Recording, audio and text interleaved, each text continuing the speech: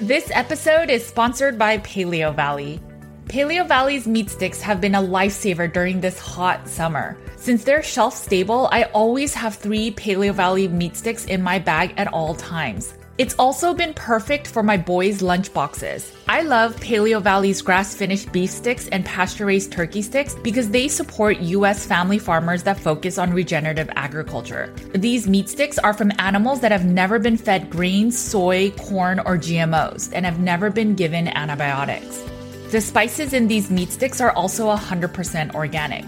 The sticks come in 5 different flavors, and my favorite is the original beef stick, and my boys love the teriyaki beef sticks and the original pasture-raised turkey stick.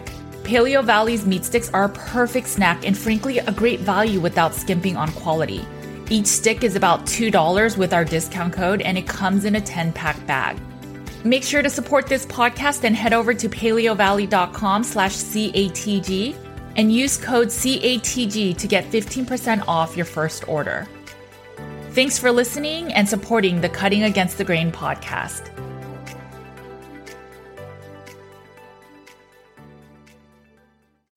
Laura and I are just going to be talking really candid. This is what this podcast is all about. It's one thing to say, I want to eat something else that's not meat. It's a whole nother thing to say, you need to eat something else that's not meat. If you notice that you're jumping from diet to diet, at a certain point, you have to wonder, the only common denominator is me. Get outside, go for a walk, get some vitamin D, breathe some fresh air, and stay happy and healthy and take care of yourselves. Let's just have some real talk. Welcome to the Cutting Against the Grain podcast. Welcome back to the Cutting Against the Grain podcast. My name is Laura Spath, and I am joined by my friend and co-host Judy Cho. And I am joined by a whole bunch of you who are participating in this celebration of our 100th episode of Cutting Against the Grain, which is so exciting. You can't see me, but I'm doing snaps and sparkles. Hey. That's what we do on my virtual call. It's at work, snaps and sparkles. And so we are recording this live with a whole bunch of you on the chat who have come to hang out with us. And we're going to do a 100th episode celebration, ask us questions, chat, reminisce a little bit about kind of all of our favorite episodes. And we're really excited.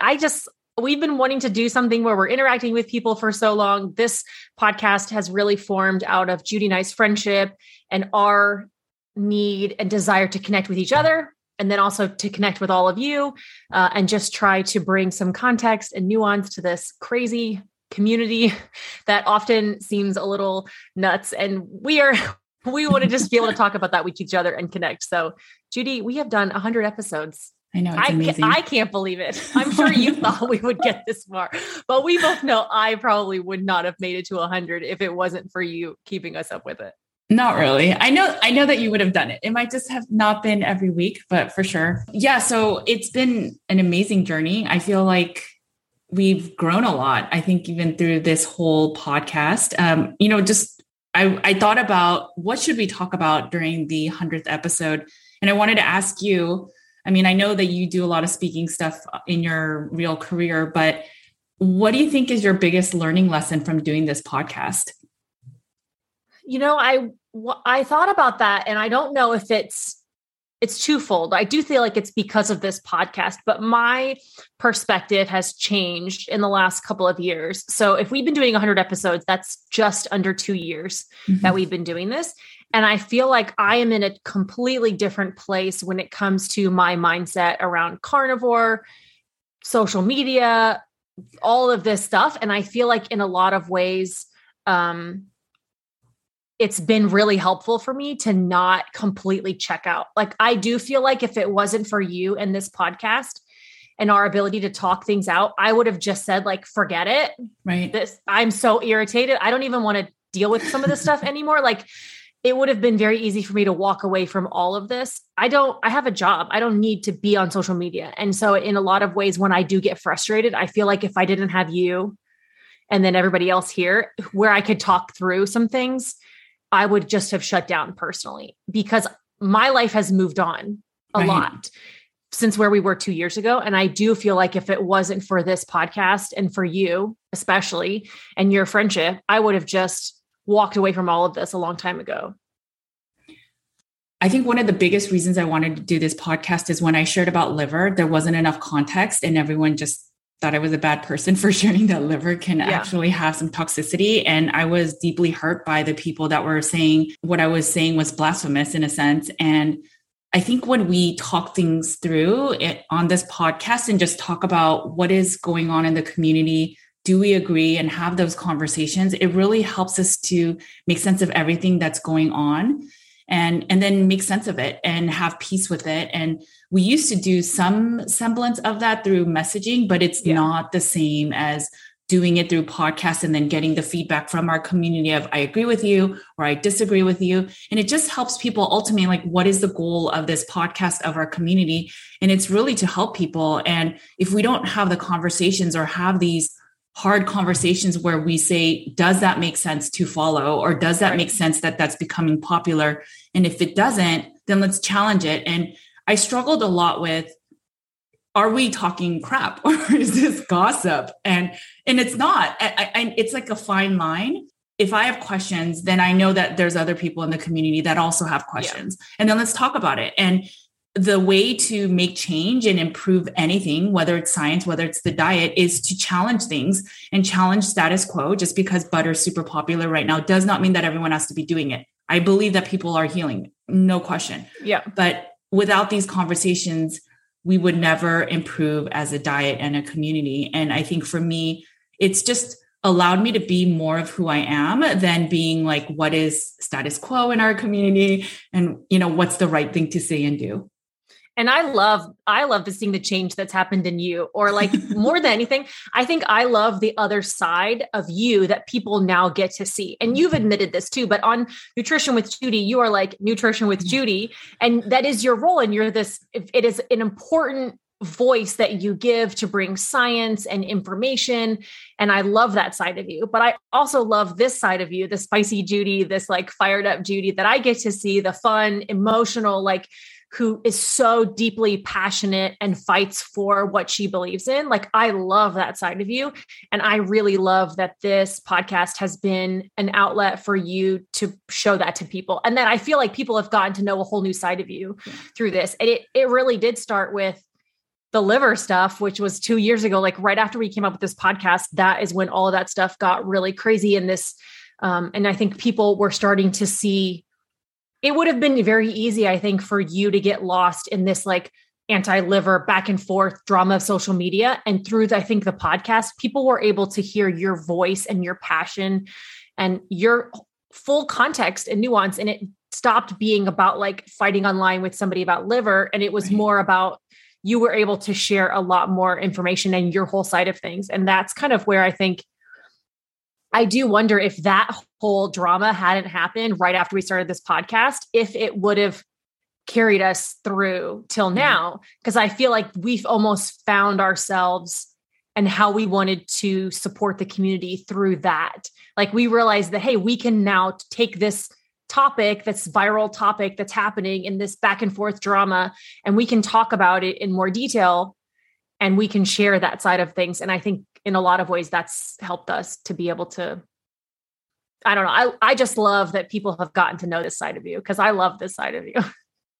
Without that drama that had happened, I think I wouldn't have also become stronger in my own faith and just been bold. A lot of times I'm super empathetic and I think about the community at large and think, if I share this, how would people take it and how would people feel? And then I become super mindful of, well, there are vegetarian carnivores and what would they think? Like, would they be thinking that I'm damaging the brand of carnivore? And so I've always been so mindful of things like that. And I think when I went and I thought I was doing a favor for the community of, hey, look at what I found about liver and we should just be more mindful. And then when the whole community or a lot of the community just started sharing outrage, and I get it. I mean, when you first learn something and you're against it, you get mad. And then later on, then you start feeling like sadness. And then you start thinking, is this truth? And so I get that whole process, but it helped me to figure out what my own voice was and just sharing stuff that's super controversial. And it's just, you know what, if I know that my heart's in the right place and I'm sharing for the betterment of the people, that what I see in my own clientele, that I'm willing to do that. And I've also seen the change in you. We've been friends for a long time now. And a lot of your content is fun and it's comedic and it's so entertaining. But I think I see another side of you too on this, where we get to talk about deep things and you're not this, there's like a serious side to you and very thoughtful. And I know you play dumb, but then you're not really dumb at all. So it's just, we get to talk about stuff that's hard, especially in this day and age with the pandemic, with everything that's happened. We get to talk about serious things and be wholly honest. And the hope and intent is that we're giving people something to think about, something to process, to ultimately find what makes sense for them. Yeah, it's been a big outlet for me. I mean, you and I talk about that, and like, it's been not only a connection for us, but it's kept me involved, and it's a place where I feel like I can process things versus checking out. And I know, and then just like the comments that are coming through right now on the chat, and also the reviews that we get.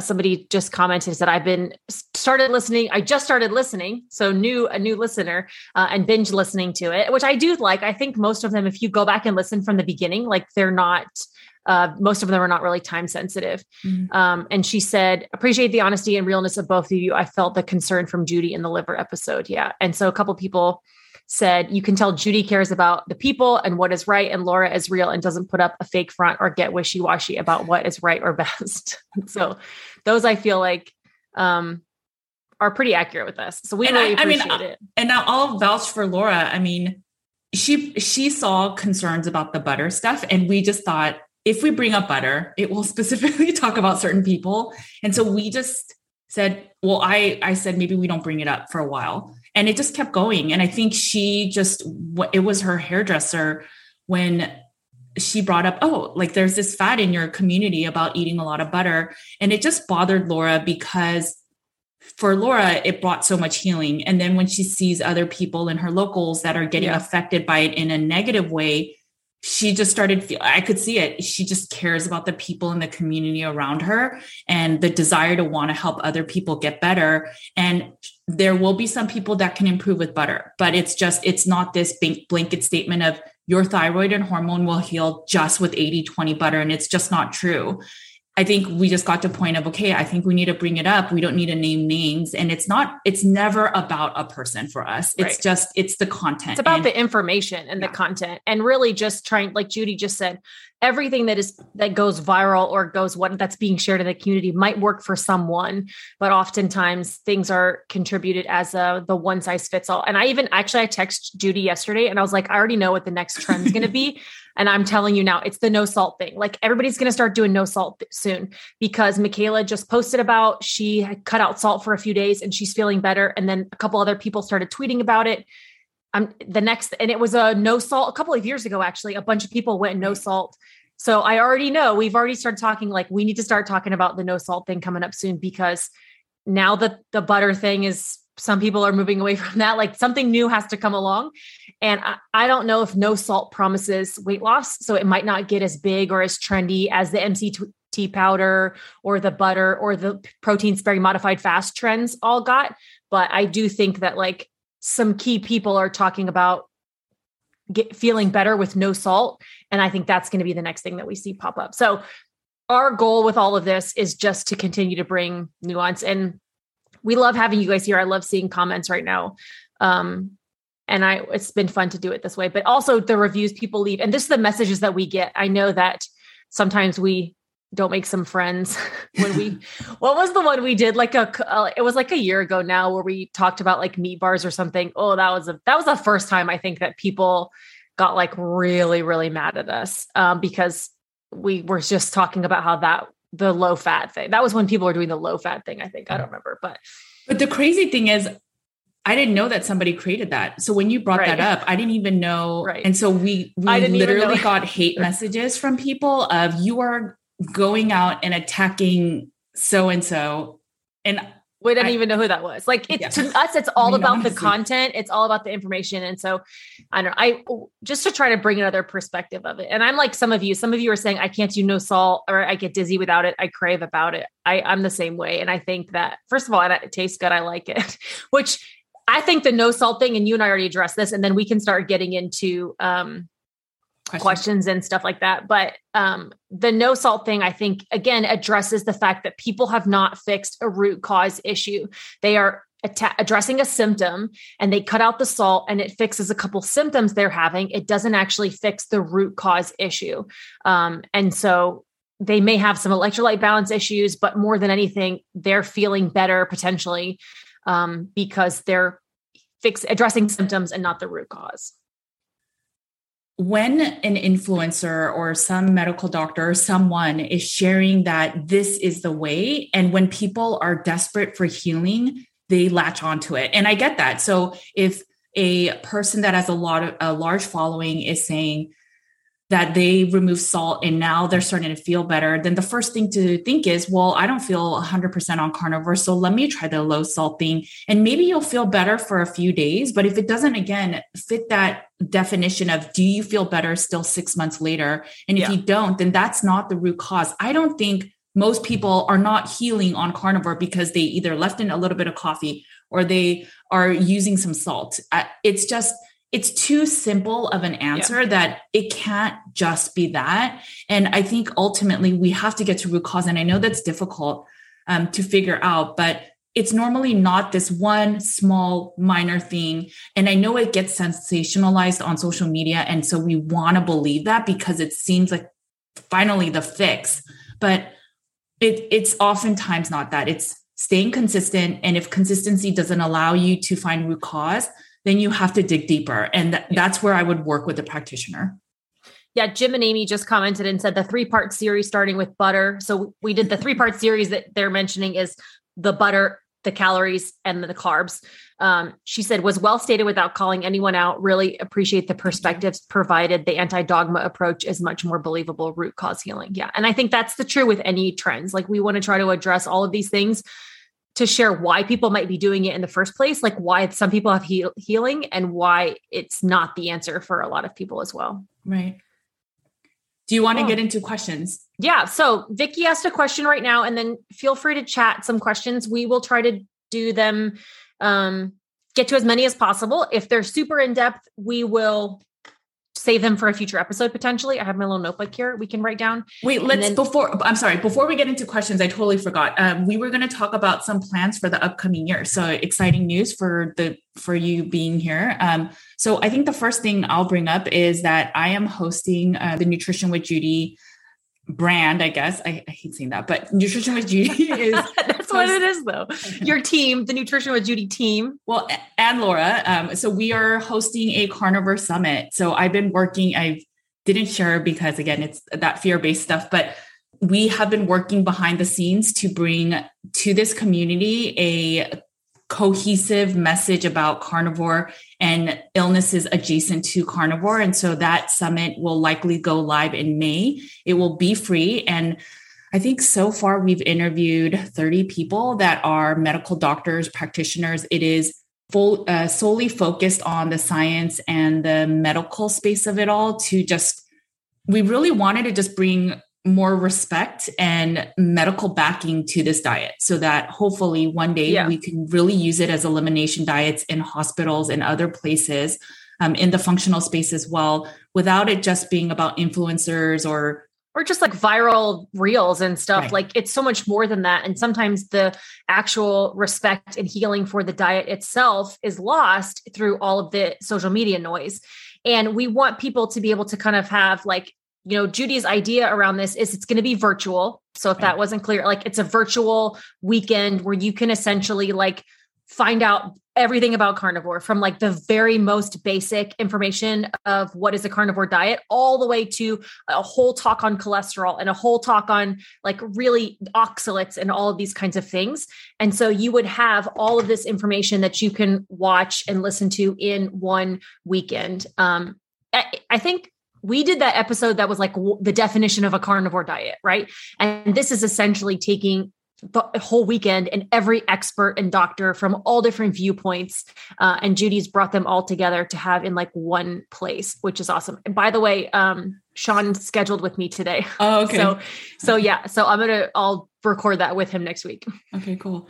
And I love Judy's approach with this too. Like she is bringing in experts. Like I'm involved only because I'm doing a couple of the interviews for her. I am not speaking and I'm not giving a talk because I'm not a medical doctor or an expert. And I know Judy's always very complimentary of me of this, but it's not about somebody who has large social media followings, right? Who are sharing information. It is about people who have written books and have degrees, who have done the research and the science. And it's lots of different voices and perspectives from this, but it is about bringing all of the experts together to share a message about the carnivore diet. And that's what I love about it most. And it's going to be kind of like all different levels, intro and in depth and kind of everything that you could want all together. I'm excited to release this, and I just hope it gives more support in the carnivore community, and also just a level of respect that this is a viable and honestly probably the best way to eat. So look forward to that.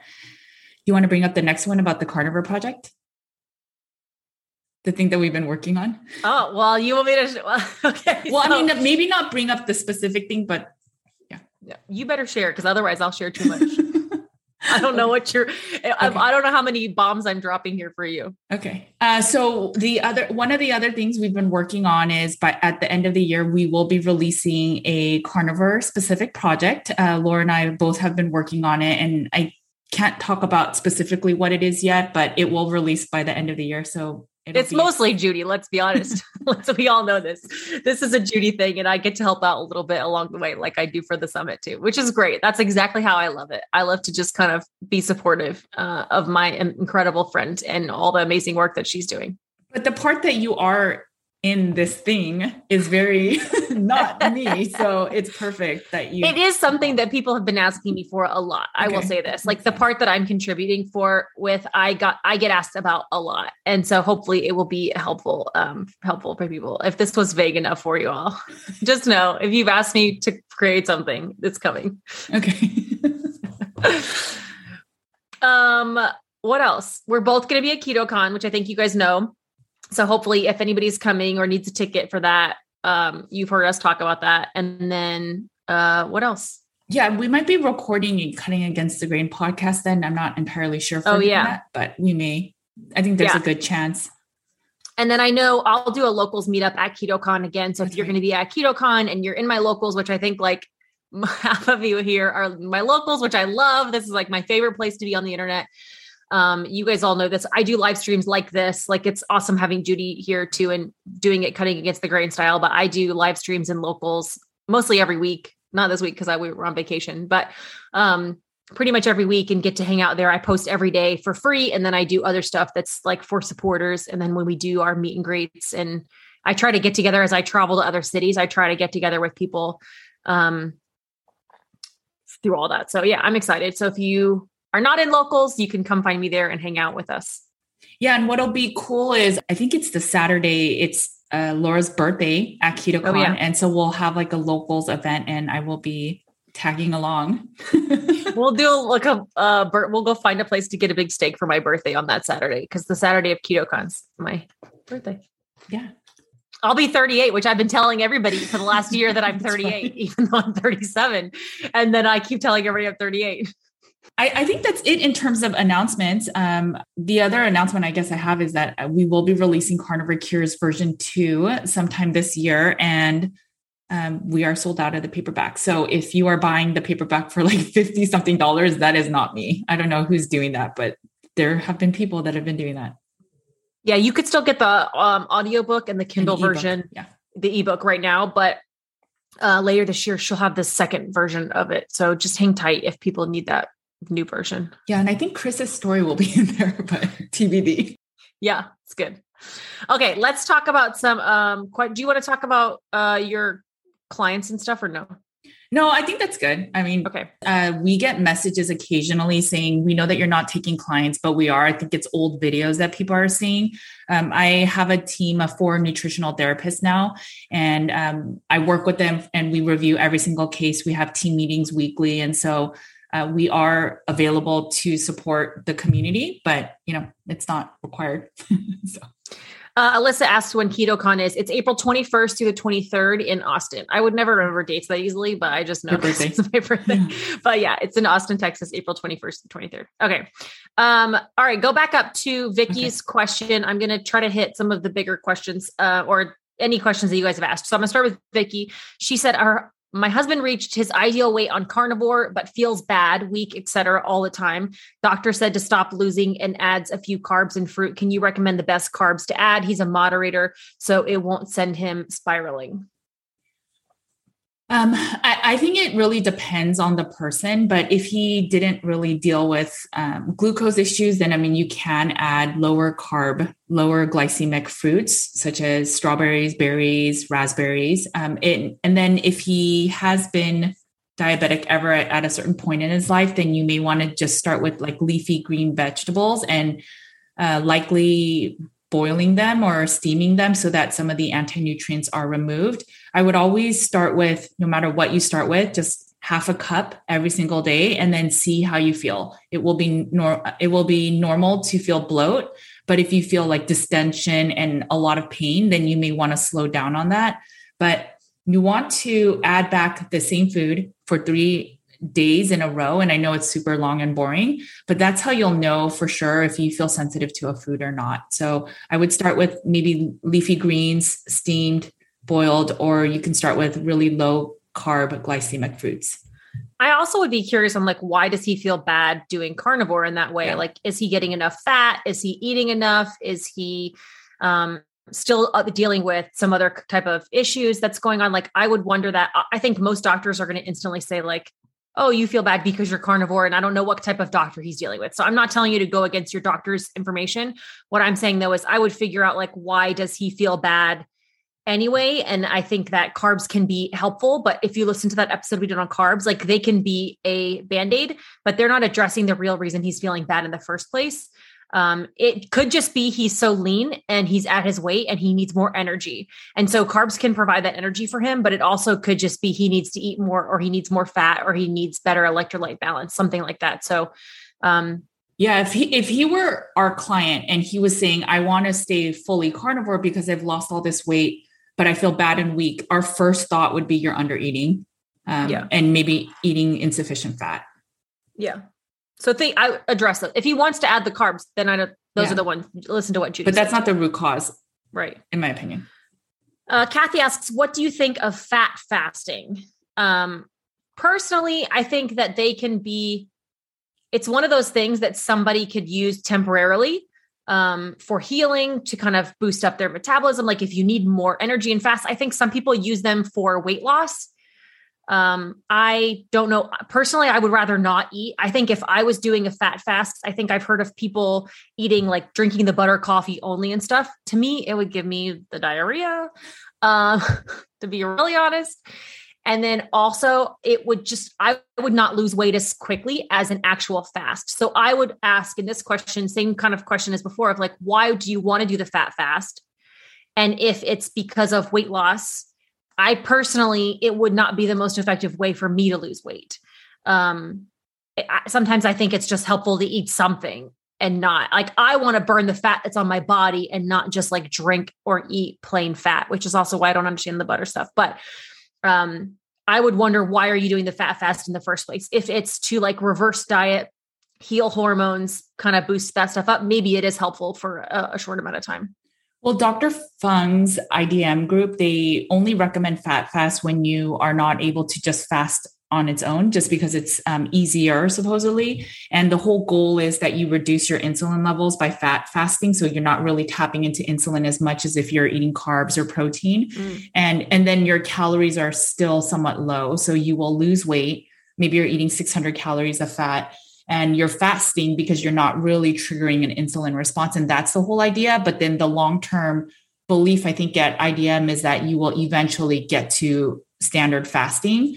But Kathy did a follow-up, but she said it is for weight loss. I have a hard time not eating for a day. So, and then she's very familiar with Jason Fung. So I'm sure that makes sense. Maybe it is where you do the 400 to 600 calories of fat and then kind of wean yourself down, go back over time. So maybe that's like a lower day, like Judy was mentioning.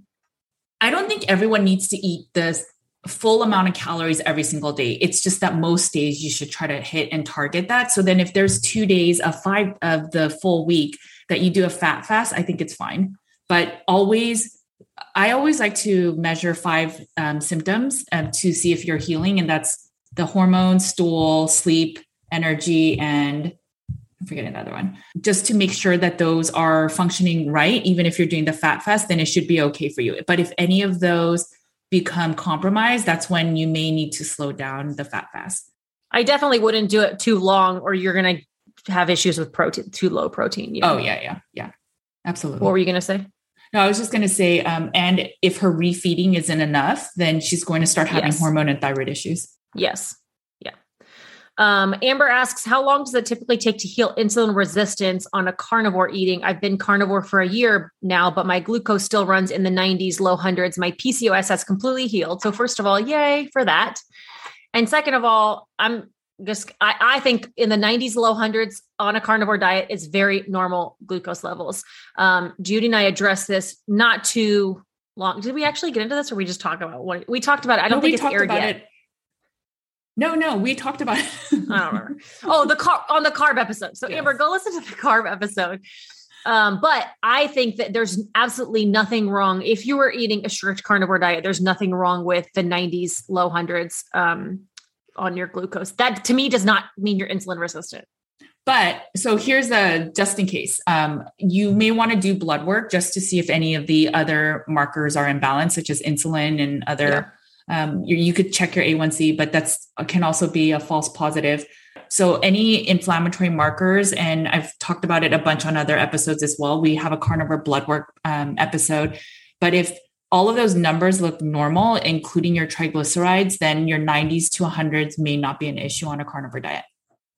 And I think in how long it takes to heal insulin resistance depends on like how bad were you in the first place. And I think like how aggressive are you in what you're doing now? For me personally, to like truly lower my A1C, and for Chris, my mom, like all of us who were in this obese, high blood sugar, diabetic, pre-diabetic range, we had to incorporate some fasting to bring that down. And it wasn't until it was with some like pretty aggressive carnivore and fasting, we were able to, my mom and Chris both completely reverse their diabetes very quickly once they incorporated things like fasting. But both of us now, my glucose runs in the 90s most of the time. And I'm still, unless I'm fasting more than 48 hours, it doesn't really get lower than that. Yeah, I agree. My blood sugar runs in the 90s as well, and I'm totally fine. Yeah. Somebody asked a SIBO question. Even after 3 years ketovore, she said, I'm like Laura, mostly meat with pickles, olives, etc. occasionally. And a year ago decided to treat my remaining symptoms, methane dominant, with herbs under the direction of my functional medicine doctor. Didn't go well, horrible die off, and had to stop. Opted to stay carnivore, but I've never gotten back to where I was even before treatment. So that's the question. I would ask, I don't know nothing about this, but Judy, I was like, say like, do you think that triggered something? So it depends. If your body wasn't ready to take the herbals, and let's say your lymphs or your detox pathways weren't fully ready, you could be dumping a lot when your body's not ready to do that. And so it can make you feel unwell. And then just stopping the whole process. And let's say you didn't kill off a lot of the die off and it wasn't removed, right, then there might just be like an excess inflammation now, and you just stopped it midway. So it could be that. If you are not feeling better, I would treat SIBO though, because it's not something to just kind of let lingering. People that also have SIBO tend to have H. pylori. I mean, it's kind of hard because this is a little bit of a medical question, but I would consider like a stool test. I would do another breath test to see where you are. But the fact that your symptoms are not better, and in fact, they're worse, there is something underlying going on, and I would not ignore that. And I don't personally think it's a diet thing, but I would look a little deeper. Yeah. Vicky was the one talking about her husband earlier, who the doctor was suggesting to add back carbs. And she said, I would say he's under eating, but not enough fat. He says he eats all he can, which I understand that as well. He's 74. And then she said, I think he has SIRS, but not wanting to pursue it right now. And that is honestly, that's what it sounded like when you mentioned that. just being around the SIRS community, like having all my friends with SIRS is probably a SIRS, but you're right. He has to want to turn around and address the root cause. Carbs might be a Band-Aid to help him feel better now, but it's not going to fix his SIRS. Yeah. So now that we brought up SIRS, I would have actually said to Michelle about SIBO that if long-term your diet is not helping enough, and even if you've taken some mild herbals and let's say you try to go about, so I would do it this way. I would still eat carnivore and then maybe do some of the herbals again. If it makes you feel wholly bad, then I think it's something deeper than SIBO. And there are a lot of clients of ours that have SIBO when they're actually suffering from SIRS. So I'm not going to get into SIRS here, but maybe that protocol she did kind of triggered all of that, but yeah. So I wish I had a cup. That's what I was like looking around. But if you think about our detox pathways, there's a lot of toxins that'll amount over time. And if you have SIRS, it's taking most of that cups, like the filling of it. And SIBO may be a symptom of SIRS, but when you then take herbals, if the bottom is not releasing a lot of the toxins and more is coming in, you're just going to feel worse. And so that's why I'm always about get to root cause. And without working with you, it's really hard to say what's going on. I personally have not seen that it's the diet that has wrecked somebody. It's normally the diet has now cleared up a lot of noise that may have been around because of like carbs or gluten that you're consuming. And now that you don't have any of that and it's just meat or mostly meat, now, if there's really an underlying illness, it's going to start coming out. So think about, we put a lot of our toxins in our fat stores in our liver. And now when your body's like, oh, I can now release this stuff, it's going to start releasing it. And it's just like oxalate dumping. You might start feeling the ramifications of your body's getting healthy. So now it's like, okay, now I can get rid of these toxins. And if you start feeling sick, it's not the carnivore diet. It's actually that your body feels like it's healthier and now it can release. But if your body cannot release it properly, let's say your lymphs are not working well or your liver or kidneys, you may need support. But even with that support, if it's not working, I would always consider SIRS based on certain symptomologies. That's what it kind of feels like if people get down to we have some episodes on that. Judy has tons of content. And then there's also the SIRS group. You can look up like Barbara and Lady Carnivory. And they both have a lot of great information about that. Kurt asks, are there tests or ways to differentiate between hair loss due to lack of nutrition or just aging? My hairline has been receding slowly over the years since starting carnivore. I've heard a lot about hair loss, but just want to make sure that my macros are right.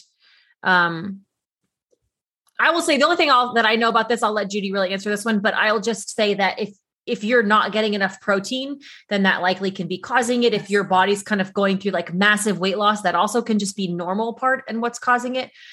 So I would just kind of say like, are my hormones in check?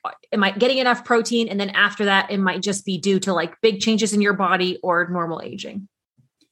To answer your question specifically about tests, there are mineral tests that you can take, cellular tests that track all the different nutrients. And so you could do that. I do think that hair loss is one, it's genetic. And then two, if you're eating enough, I mean, just if you look at what creates actual hair, it's amino acids and there's some minerals. I think selenium's one and other things. So if you know that you are eating sufficiently, and I just released a video on how much to ideally eat on a carnivore diet, if you are eating that much, if not more, then it may not be a nutritional deficiency thing unless you have gut imbalances, which then maybe you're not absorbing your nutrients. But I would try some gut supports if you haven't ever tried that, and then see if your hair loss is improving. And then I would make sure that you're eating enough. And if those factors don't improve it, then it might be genetic. You can always do those nutrient status tests. But I always think I have not seen somebody move the needle enough just because of a certain mineral was deficient. I just think that's when we are playing way too chemist. And I have clients, honestly, that I tell them, you need to go the route of SIRS, and they're still dead set on, no, I know when I take this nutrient and this amount, then I'm feeling better. And I let them be, but honestly, I don't think that's the root cause issue. Yeah, definitely. Jessica asks, how long did it take you personally to correct your ghrelin or leptin? I have no idea. I don't even think I knew what that was for like 3 years. Well, like, so think of it this way. Go ahead. No. Please explain it better to me. No. So just think of it this way. When did you start noticing that you're not as hungry as often as you used to be? And that's how you know that those have quote unquote improved. So I would say pretty immediately, like the minute I got, within a few weeks, I would say the minute I got off of the carbs and like really detoxed from that and my appetite switched over, maybe a few weeks, I would say. I would call that immediate, I think. I do know that one of the things isn't that the leptin deficiency is that we did an episode on that not too long ago about that's one of the trends that's out there that people are saying you need light and balance and whatever because you're leptin deficient. And our take around that was that you just are not, you're addressing the symptoms and you're not addressing the root cause of anything. So if you're still having this uncontrollable hunger, like I will say this too, I do get like hungry, appetite is not satisfied. Like when I'm eating not as clean, if I'm eating pepperonis and cheese and snacky carnivore foods, if I'm not eating meals, that's with my mom all the time. I'm like, stop having snacks and have more meals, right? Even if they're carnivore approved or keto approved, if I'm eating snacky or junkier food, sausages and even bacon and cheese and pepperonis, then my appetite starts really, really picking up. I have to eat more like steak, shrimp, wings, like singular ingredient foods. This may not be what she's asking, but I do think that that's for me where my appetite still can get out of control. And I don't think it's because of like a ghrelin leptin issue. I think it's just because I'm eating foods that are stimulating some hunger and they're not as clean and they're a little more processed and stuff. So if you're still having issues with hunger after a few weeks, a couple months, then I would really address like what you're eating and kind of dig into that personally. And then I would look for a root cause issue. Yeah, agreed. Bernadette asks, is too much salt possibly the cause of swollen ankles and slightly elevated blood pressure?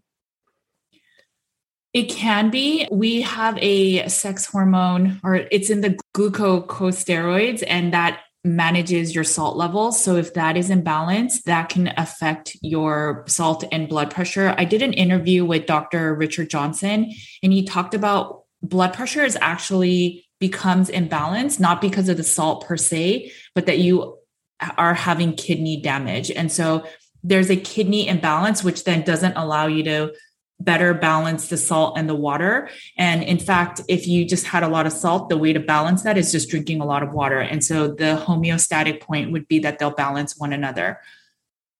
If you are getting elevated blood pressure and swollen ankles, I would look at if you're still insulin resistant. It might be that hormone is still imbalanced, and over time it should get better. You can always try to reduce salt.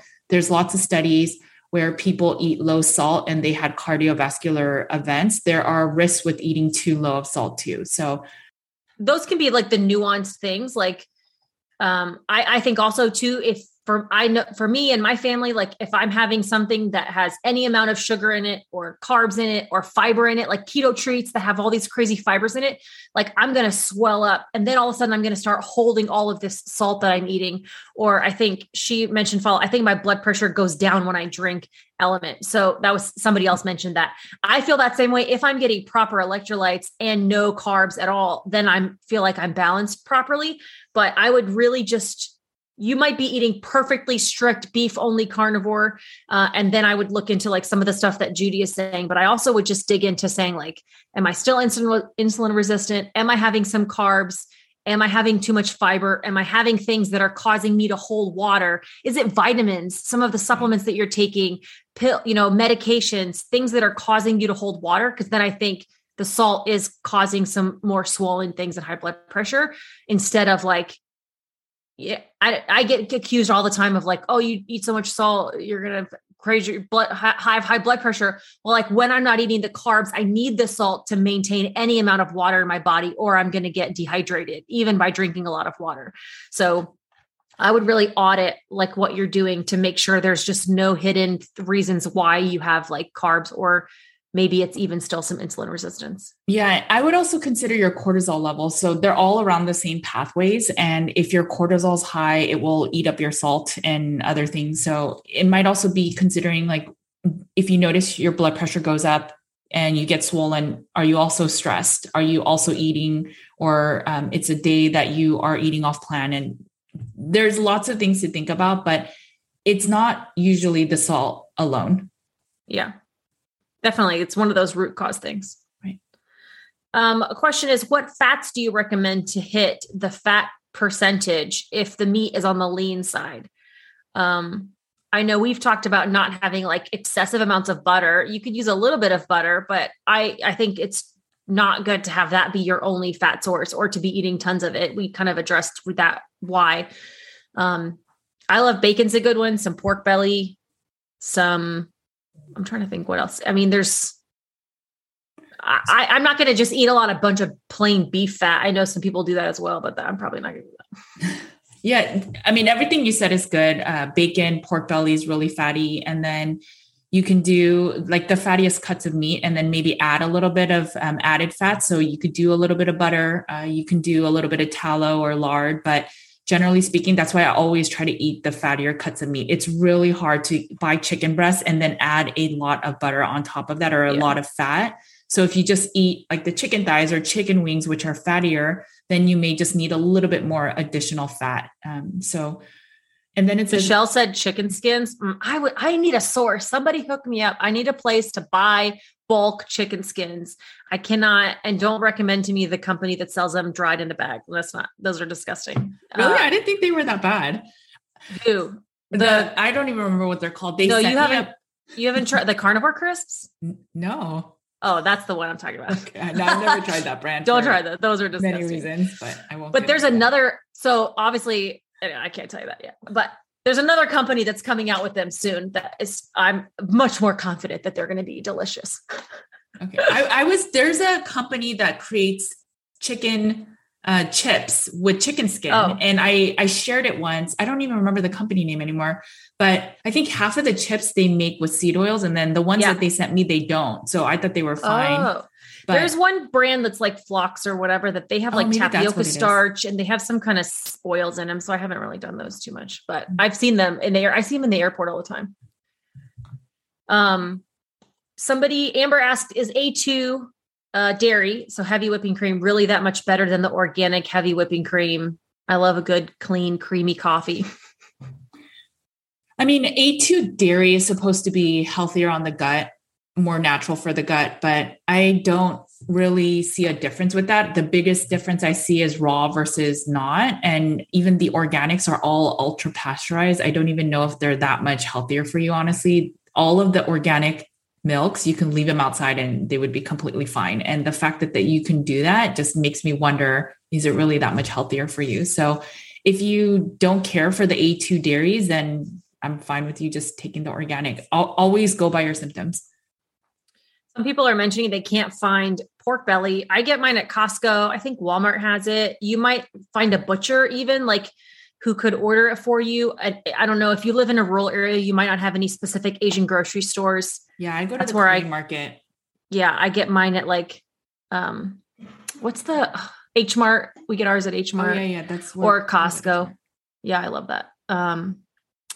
Jessica said, change the subject. Laura, since you had skin removal surgery, have you had a bunch of new smaller waisted pants? How weird does it feel to try on new clothes without all the extra skin? It has been wild. I wore like that little crop top outfit in Hawaii and posted those pictures about it on Instagram. And everybody was like, I was like, I'm a new person now. I haven't quite tried on jeans yet or like tight pants. I feel like I still have some swelling. So most of my pants still fit me. The tight pants that I have are like, I can't quite like squeeze into them yet. So like jeans I'm just still too tender around my waist to try that. I still have been living in like leggings and elastic waistband pants, but so I haven't done too much pants shopping yet, but I will say probably Hawaii is the first time I like went out in an outfit with no compression and like had a little belly showing. And that was pretty wild. Or like I wore a 2-piece bathing suit on the beach. We're not posting pictures of that. Okay. Like I have some boundaries. Even though my videos get censored on YouTube for being mature content for whatever reason, my, I swear someone reported you. I really feel that. 100% they had to, because that video didn't get censored until a week. It was 6 days after I posted it. Then all of a sudden it got flagged for adult content. So 100% somebody reported it. Otherwise there's no reason why the algorithm would have picked it up a week later anyway. That's crazy. I'm a little salty. But it's been fun. It's been a lot of fun, and I'm still getting used to it. Has it soaked in that, No. Okay.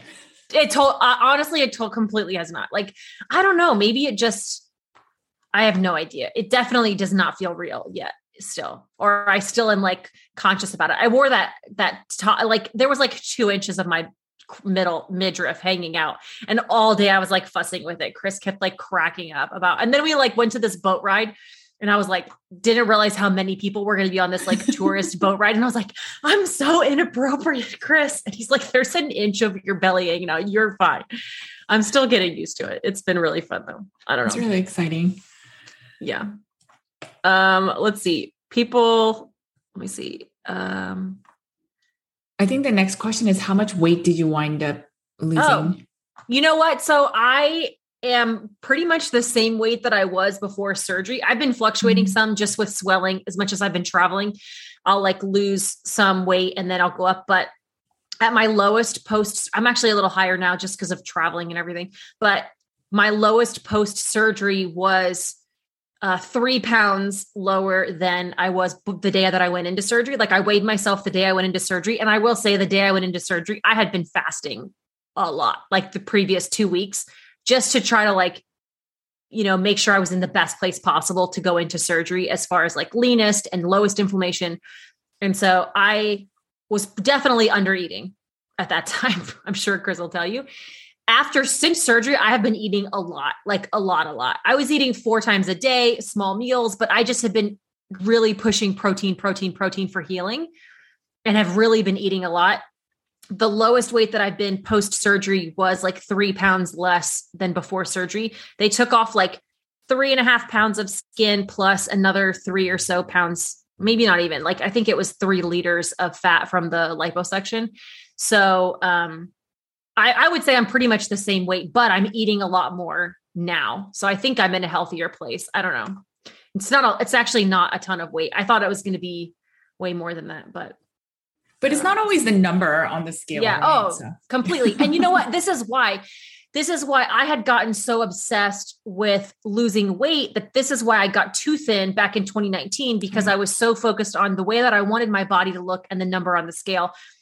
And I've spent the last 2 years like realizing that I shouldn't lose more weight, but I'm not happy with the way that I look. And so like, I tried to just separate the scale weight and the way that I looked. And so now I have zero concern for what the scale weight is, because I'm focused more on like staying healthy. This is why I'm eating so much more now, because I know my body needs to eat a lot to heal.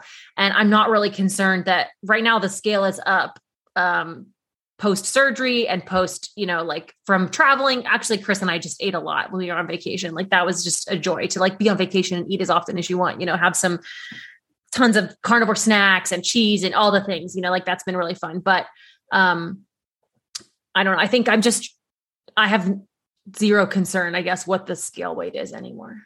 I still check because it's interesting for me, but it's a data point and it's not like I'm not concerned. Response. Yeah, I'm not changing anything based on that. And it's more just like me knowing what it is, I guess, if that makes sense. So yeah. Do you see that? So there's a couple questions about iodine, which I know actually people have been messaging me a lot about that one. So Jim and Amy said, can you talk about the difference between the iodine in pill versus the liquid?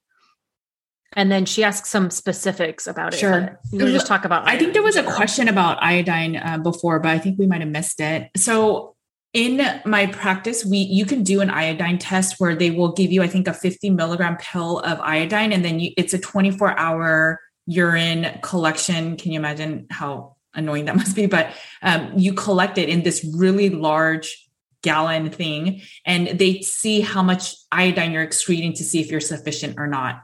And maybe once we stop recording, I could show it with you guys, because I can show you a sample one. But show them the urine jug? No. Show them a sample result of what percentage you are saturated or not. Sorry. No, I mean, I could show you the container. It's like, listen, this is not the perk of joining the video stream, is that you can just see Judy's urine jug. This is why you at my house, but this is the behind the paywall. And this is what you get. Where I would edit the video. No, you can't. You can't. I know.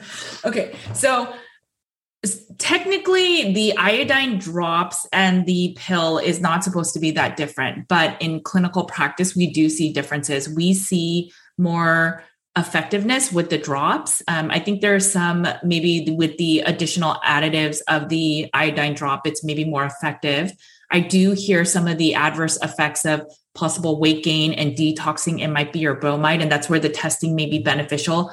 When you do the iodine test, if you select, you can also test how much fluoride you're detoxing as well as bromide and chloride. And I'll see some people are sufficient with their iodine supplementation, but then they're really releasing a lot of bromide. So that means that they need excess iodine to release a lot more of that bromide, which is a toxin, and same thing with fluoride. And it really depends on the person. Typically, I will recommend about 6 drops of the iodine, the 2%, which I think it's about 12 milligrams of iodine. I'm forgetting exactly, but we don't do the supplement unless someone really doesn't want to do the drops. And then we will have the supplement knowing that it doesn't have as much efficacy as the drops. And what you want to do is, if you're having detox symptoms, in the table of elements, just simply speaking, salt is one of the competitors of bromide, fluoride, chloride, which is, sodium chloride. And so when you are taking iodine, you want to make sure that you're flushing it out. And so that's why Dr. David Brownstein recommends doing a salt flush with your iodine. So you want to so what I do typically is I will put 6 drops in a small amount of water, and then I'll chase it with some Soleil water or some salt water. And so that will help usher out the flush. And some people will have loose stools from that. Some people will feel nauseous from that. So then you want to start slow. So maybe you just do half a drop or 1 drop. But just from all the interviews I've done about a couple years ago, everyone needs iodine. Every single cell needs iodine. It's not just our breast tissue. I have one lady that said she swears from all her research that she got breast cancer because she was iodine deficient. It's nearly impossible to overdose on iodine because your body will just pee it out, just like that test shows. But you may want to just start slow. If you're showing the detox effects from the liquid, maybe you just do 1 drop. And then you might want to take a break. So if you are detoxing heavily, maybe you just do 5 days on of 1 drop and then 2 days of rest so that your body's just getting into another homeostatic point. So Holly's saying she only does 2 drops of the iodine. Is that not enough? But maybe she could work up to doing more than that? Or does it depend on how deficient she is in the first place? I would move up to 6 over time, but go slow again. So I would do 3 drops, maybe for a couple weeks, take a 2-day break, and then see how you feel. And you can always test, but you can always go by your symptoms. So if you feel energy, you don't really feel that different taking the drops, then I think you're fine with the amount you're taking. And then you can continue up. If you get to a point where you're even taking, you could take 20 drops and essentially your body's supposed to just pee it out. So I don't think there's a limit. I know it's controversial to say that, but I would just take however much you can take and you feel good. And then if you want to test just to see if you're fully saturated, you can always do that test. A couple people in the comments said they took that test. The urine test? I don't know, maybe that's it. Jim and Amy. Did you take the urine test or the iodine test? Oh yeah, they took the urine test. Ooh. Okay. That sounds a lot of fun. I know. The 24. Yeah. That's when they I didn't even know where this question is, but okay, that's fine. Does the iodine help with sleep and energy? David asked. It can. So a lot of times iodine will be an energy boost to you. It'll kind of waken up your cells. So you want to take it in the earlier part of the day, because it can actually be a stimulant, and then it'll just naturally have your body be in a better homeostasis in terms of energy, iodine. And so you probably don't want to be taking it during the evenings, but it's very individualized. I haven't seen, what I'll do is all the people on this call, I have your emails. I will send out, I have an iodine guide and an FAQ on iodine. That's not even mine. And I'll send you that too. So a detox symptom is weight gain. Sometimes energy imbalances becomes also a detox symptom. So, and then if you have any questions beyond that, especially if you've bought the urine test from us, you can always email me. Cool. I think that would be really helpful. So she'll send out that email when we're done with this. I think there's two more questions, and then we'll do our little wrap up. I think we're coming up, and then you know what? We'll stop recording and then maybe just hang out for just a minute for those of you that are here with us on video. So David said, I've experienced nausea when eating steak, heard that cooked fat might be the culprit. Why might this be the case? I don't have much of an appetite since starting carnivore over 2 months ago either. Yeah. So a lot of times we feel hangry when we are eating carbohydrates because our blood sugar goes up and then insulin has to come and put it down. And then when you feel that drop is when you start feeling hungry, and we want that cortisol response. So whether it's from sugar, whether it's from coffee, we want that afternoon kick. When you are eating a carnivore diet, that doesn't really happen. So you're more muted. And so you won't feel as hungry. And that's one of the things that I see as an issue is a lot of people undereat on this way of eating. And then they blame the diet for hormone and thyroid issues, but it's really that we underate. So for me, what I had to do is I knew I was under eating at certain times. But when I'm finally in front of meat, I can eat it and then my hunger will come back. So I think that's one thing you can try. If you know how much you're supposed to eat in a day, try to eat that on most days. And then on some days, if you're really not hungry, that's fine. And then in terms of the nausea, so what happens is when we eat fat, the liver stimulates to produce bile, and then the storage is in the gallbladder. If your bile, for example, is sludgy, you haven't been eating a lot of fat your whole life, it has to wake it up. And when there's not enough bile or sufficient bile or properly functioning bile, you will feel nausea because you have all this excess fat. There are supports you can take to support that whole process. One easy way to support that is in the morning, you wake up and you squeeze a little bit of lemon that can help with some of sludgy bile. And I know that's not carnivore, but oh well. So use a little bit of the lemon in the morning with maybe a little bit of warm water and use that before you start eating and see if that helps. I would also consider maybe ox bile or digestive enzymes, and they're enzymes that help you to break down fat. So if those don't work, then I would consider some other things. You can always email our team, but those are the first things I would consider. But nausea, especially 2 hours later, is related to gallbladders not fully functioning as ideally as we want it to, or liver, I'm sorry. And if I'm eating like globby fat, like the fat on the outside of a ribeye that's nice and crispy, I'm fine with. But if I'm eating that like big globby fat in the middle of a ribeye, it makes me nauseous like right away too. Mm-hmm. And it also could give me loose stools. And look at me, I'm all Judy sounding loose stools. No more diarrhea. No more. And so because of that, I look like I could take that and get it crispy again, or I could eat crispier pork belly or bacon or something else that's fat. Also like an egg yolk. We talked about adding fat to something, like I could eat an egg yolk. Those things are fine for me, but like actual globby fat is harder for me. So that I would try crisping it up again and see if that helps at all. I wonder though, if most of us don't like eating that fat that's not really cooked and it's just kind of whitish yellow and it's just fatty. And it's not really flavorful. So I wonder if some of that's mental, right? So it's like, oh, I'm eating this fat that's not very tasty and it's on its own. So then does that make us nauseous because we believe that? Because I like my fat cooked too. So just a thought. Yeah, that's interesting. That's a good point. Cool. This has been really fun. I think let's wrap up a little bit and then we can hang out after the recording is on, but it's pretty wild. I think the biggest thing, like, I mean, we're going to continue to do this. I'm excited to keep it up. Judy and I always talk about like, it's just a fun way for us to continue to connect and hang out. So we're definitely going to keep this up, whether or not it's every week. We'll be rolling that out in the future. We'll see. But we definitely are not going anywhere. That's for sure. I think we talk so much about finding what works for you, finding that one thing, like what are your non-negotiables? And we kind of want to leave you with that. Like as we finish up this 100th episode, if you're in my locals community, we talk about this every day, every week, all the time. Like what is your non-negotiable? You know, I post about it and we talk about it daily, but it is something I think that I still focus on almost 5 years in, like what's my one non-negotiable thing that no matter what happens when life gets hard, I'm going to stick to carnivore. I'm going to make sure that I'm not eating carbs and sugar. Like I know that I have that. So I would kind of figure that for yourself. Like what is your one non-negotiable thing? It's kind of been the thing that I feel like through this podcast, honestly, I've helped discover through the conversations that we've had. We've kind of talked about this so much and it's really involved into like my mantra more than anything is just focusing on like my one non-negotiable thing. And Judy's really helped me to figure that out, and I'm grateful. So we strongly encourage you to figure that out. Like, think about it, write about it, journal about it today. Like, what's your one non-negotiable thing? If you're in here with us, you could type it in the chat.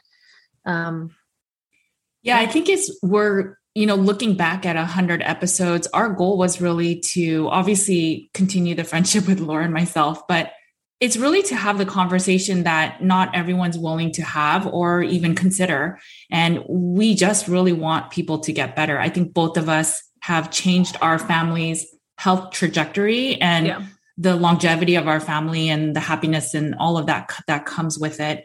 And we just want to have other people experience that. And I will do what I can with research, with content to bring that forward.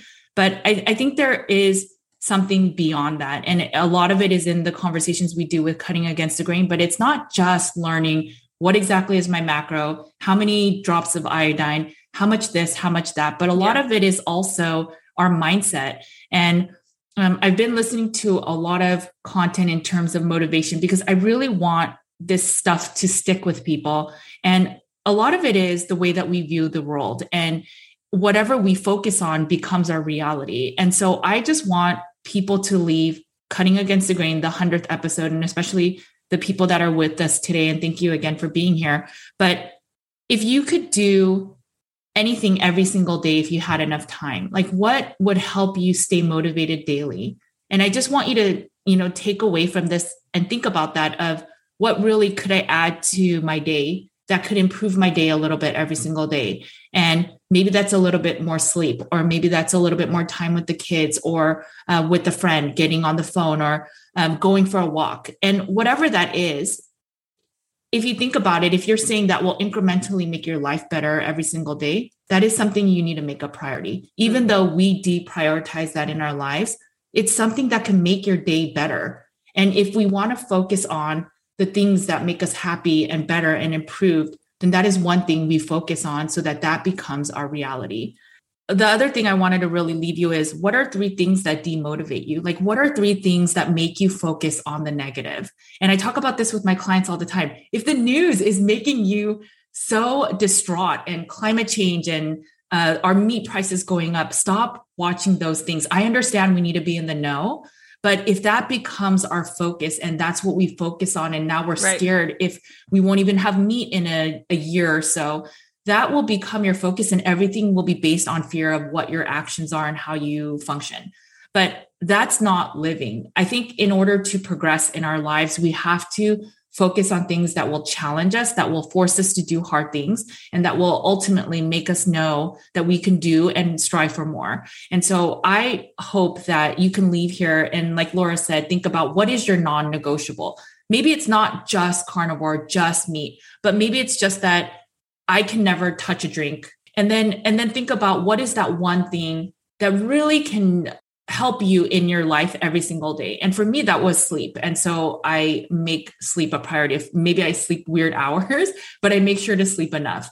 And then the other thing is, what are things that are not so positive in your lives? Is it a relationship? Is it a person? Is it a thing? Is it the news? And I think you should make it a goal to limit that in your life, because if something isn't benefiting you or a positive in your life, then it's not something that'll help move the needle while you're trying to heal or find optimal health. Yeah, what's consuming your thoughts and your time and your mindset? Is it positive, or is it just something that's like bringing you down and causing you stress? And those are, I think actually the episode that's coming out next, like, is the one that we talk about that with What You Do, that hasn't come out yet, but it will by the time this airs, obviously. But it's like, is that like, fear is one of the biggest motivators that we have. And like, is that what's driving us every day? Or is it something that's positive and bringing us up? And it's really just one day at a time, right? We have to focus on things one day at a time and figuring out like how we're able to find positive good in our lives and a great support system. Right. And all those wonderful things. Yeah.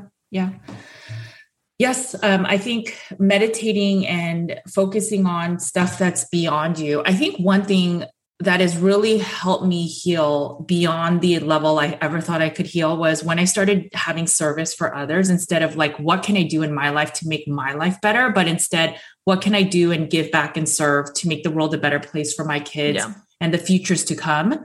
It has really changed when I want to eat junk food or I want to do something that's not ideal. I just think of how is this serving the community? How is this serving people? How is this serving my children? And I realize it's not. And it's a muscle that I had to strengthen to get to this point to even think that way. But we can all get there. And I just think if we were to just be more careful with what we see, we hear, we feel, then we can become and focus on the things that we want to focus on that will get us to a place of better health and just a better life in general. Yeah, let's finish out 100 episodes with an amen. There we go, Judy. Finish us out. I love that. Thank you guys so much for being here. We love every second of it. We are really, it's been such a joy for us to do this. We love how much you support us and appreciate us. And we are so excited and can't wait to do 100 more. Yes. Thank you so much for the support and for all the tears and laughs and everything in between that we've shared. All right. Bye, guys. Bye, everyone. Thanks for tuning in to the Cutting Against the Grain podcast. If you enjoyed this episode, please make sure to share and leave us a review and leave any comments and questions on Apple Podcasts. We will read and answer your questions and comments on an upcoming podcast episode. This also helps us to share our real talk with more community members. You can also find me on my other podcast, Nutrition with Judy, on all podcast channels. You can also follow my content on Nutrition with Judy's Instagram, YouTube, Facebook, and Twitter. You can find Carnivore Cure in paperback, ebook, and audio on Amazon. I also have a blog post and weekly newsletter with nutrition and wellness updates. You can sign up at nutritionwithjudy.com. You can find Laura on Instagram at Laura E. Spath. You can follow along on her daily stories and see some of her funny skits.